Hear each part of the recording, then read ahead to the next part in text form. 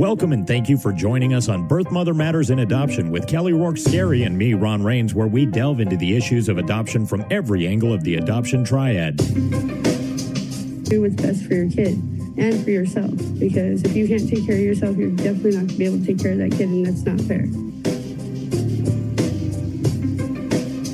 And I know that my daughter will be well taken care of with them. Don't have an abortion. Give this child a chance. All I could think about was needing to save my son.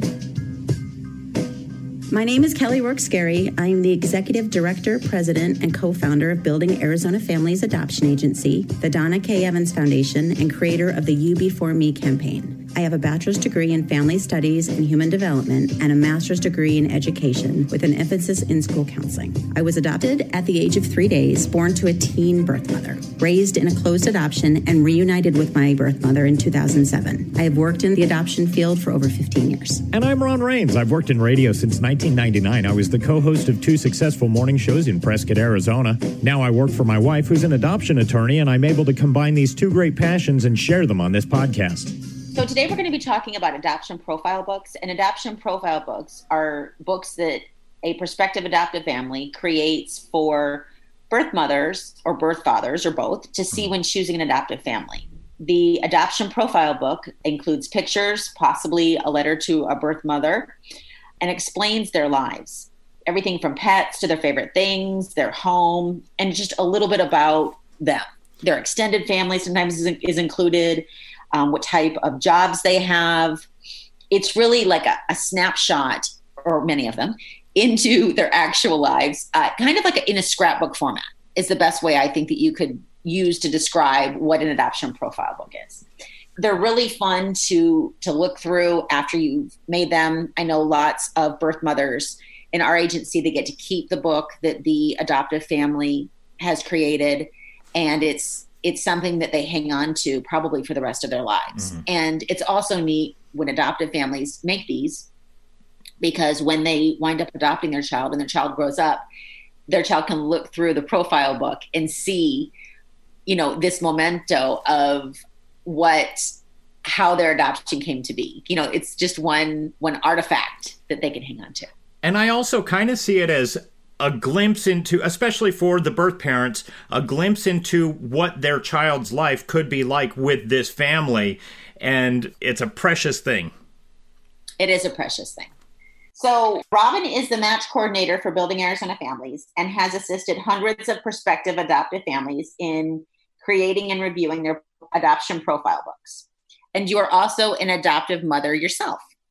I am. So I have to ask you before we jump in and hear your tips and tricks about adoption profile books. You've done your own. I did. And looking back now at your adoption profile book, would you keep it the way that it was, or would you change it? I would probably make a little bit of changes, but I'm happy. I'm still looking back at it now. I'm happy with the pictures that I chose, which is obviously a huge part of it. Okay. So what are the top 3 most important things in an adoption profile book? First, I would say selecting the correct pictures, the right pictures. Second, I always tell people to watch for personal identifying information, because that can sneak in on you when you even don't expect it. If you have like a military person putting a picture of them in uniform, they need to remember that their name is on that. I've had teachers take pictures in front of their classrooms and they've had their name there. I've had people put pictures of their house in there with house numbers. So just remember that, personal identifying information to be taken out. And then I always tell families to always include why adoption, because I think every birth mother that views the profile books wants to know that. Why did they choose adoption? Good. Okay. And what's your opinion on the birth mother letters? I think if you're going to have one, put it in the front of the book, but I would keep it to like 2 paragraphs. Lately, I have been having people not put them in their book, but like when we go to show birth mothers, to put a separate letter. That way you can kind of tailor it and make it more original and not just your typical birth mother letter. You can, tailor it to that specific birth mom. So like they won't put a birth mother letter in their book, but they will add one to just kind of like for us to print and slip in the front of the book for the birth mother to read when she's reviewing. And what are some suggestions you have about the books? What, like, I've helped birth mothers choose, but you see the books and kind of work with them prior to that. So what are some recommendations you have? I would say, again, be very picky about the pictures that you select. I think candid pictures are good throughout your profile book. I think that you need to have no long paragraphs, kind of like that birth mother letter. If you're going to do that, keep it short. I think bulleted points work good. I think that you should always say answer why adoption, but I think you should definitely include family holidays and traditions. And if you do put pictures like of your family with other children, make sure you say who those other children are, because you can look at those pictures and kind of be confused as to, okay, does this family have children? Who are these people? So kind of when you're, putting those pictures in there, always try to explain your pictures. Now, when somebody's putting together one of these books, actually, when you see these all the time, so what's one of the more common missteps? Is it the identifying information? What is one thing that you see more often than anything else that you would advise against? Definitely the identifying information. And then I think people need to select, maybe a professional picture on the front with your family, like a posed picture on the front, but yet put some candid pictures throughout. Because I think, I think birth mothers commonly misunderstand the pictures if you don't explain what those pictures are. So when you have your pictures in there of Christmas, tell your different traditions. Don't just stick pictures in there.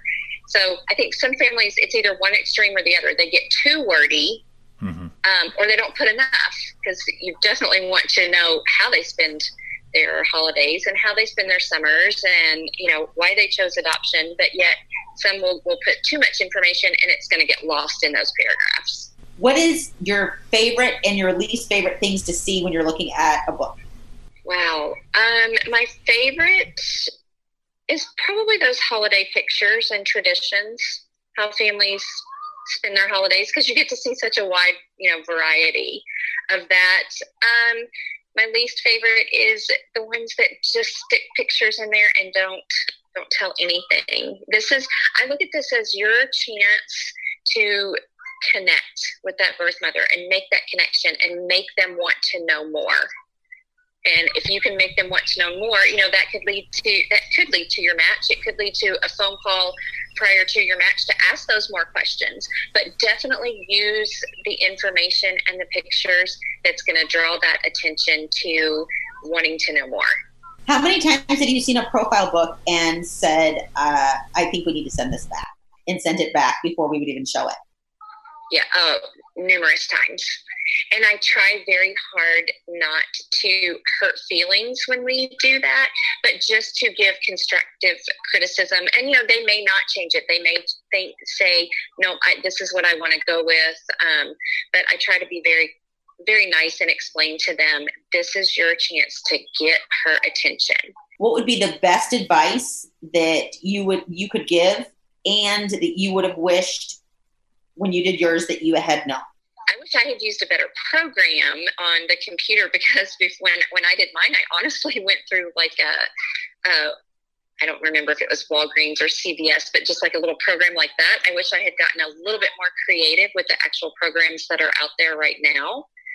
So I definitely wish that I was kind of done my research, and then I wish I had gotten feedback.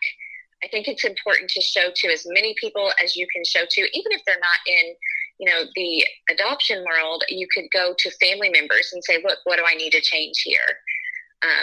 What needs to be added, what needs to be taken out, and definitely have the eyes for people to look at extra identifying information that could be hidden in there, and for typos, because we've had a lot of books go to be printed and they have typos and grammar mistakes in there. So I would definitely have somebody to review those. Now, when you say you should have other people review these and take a look at it, do you think it would help them to have not necessarily strangers, but somebody a little bit less associated than a family member, for instance, because they might give you a more raw, honest truth about it when they look at it? Absolutely. I would definitely go that route and have the most amount of feedback that you can have on it, and take it as constructive criticism, not try to let it hurt your feelings. I know that that's easier said than done, but you want people to be brutally honest with it. Again, because this is your chance to get her attention and to make that connection. Robyn, thank you so much for joining us today and giving some advice. I know that I myself learn things every time I talk to you, so I really appreciate it. You are very welcome. I hope you all have a good day. All right. You too. Thank you. Right. Bye-bye. You know, I'm so grateful to have Robyn back on our podcast again, and listening to her talk about her passion for adoption and, you know, helping to connect adoptive families with birth mothers and increasing, you know, the bond between them just in this initial step of the adoption profile book. You know, Robyn is personally and professionally vested in adoptions, having adopted herself through Building Arizona Families years and years and years ago. And she is a real asset to adoptive families. Her knowledge, like I said, both personally and professionally, is unprecedented. And I think that she is just an amazing person. And for families that are coming into our adoption program, make sure that you reach out to her and you get her words of wisdom as you're working on your adoption profile book. Thank you for joining us on Birth Mother Matters in Adoption. If you're listening and you're dealing with an unplanned pregnancy and want more information about adoption, Building Arizona Families is a local Arizona adoption agency and available 24/7 by phone or text at 623-695-4112. That's 623-695-4112.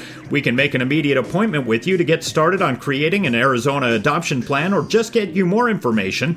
You can also find out more information about Building Arizona Families on their website at azpregnancyhelp.com.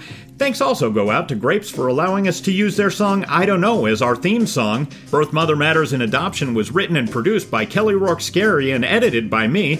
Please rate and review this podcast wherever you're listening to us. We'd really appreciate it. We also now have a website at birthmothermatterspodcast.com. Tune in next time on Birth Mother Matters in Adoption. For Kelly Rourke Scary, I'm Ron Rains.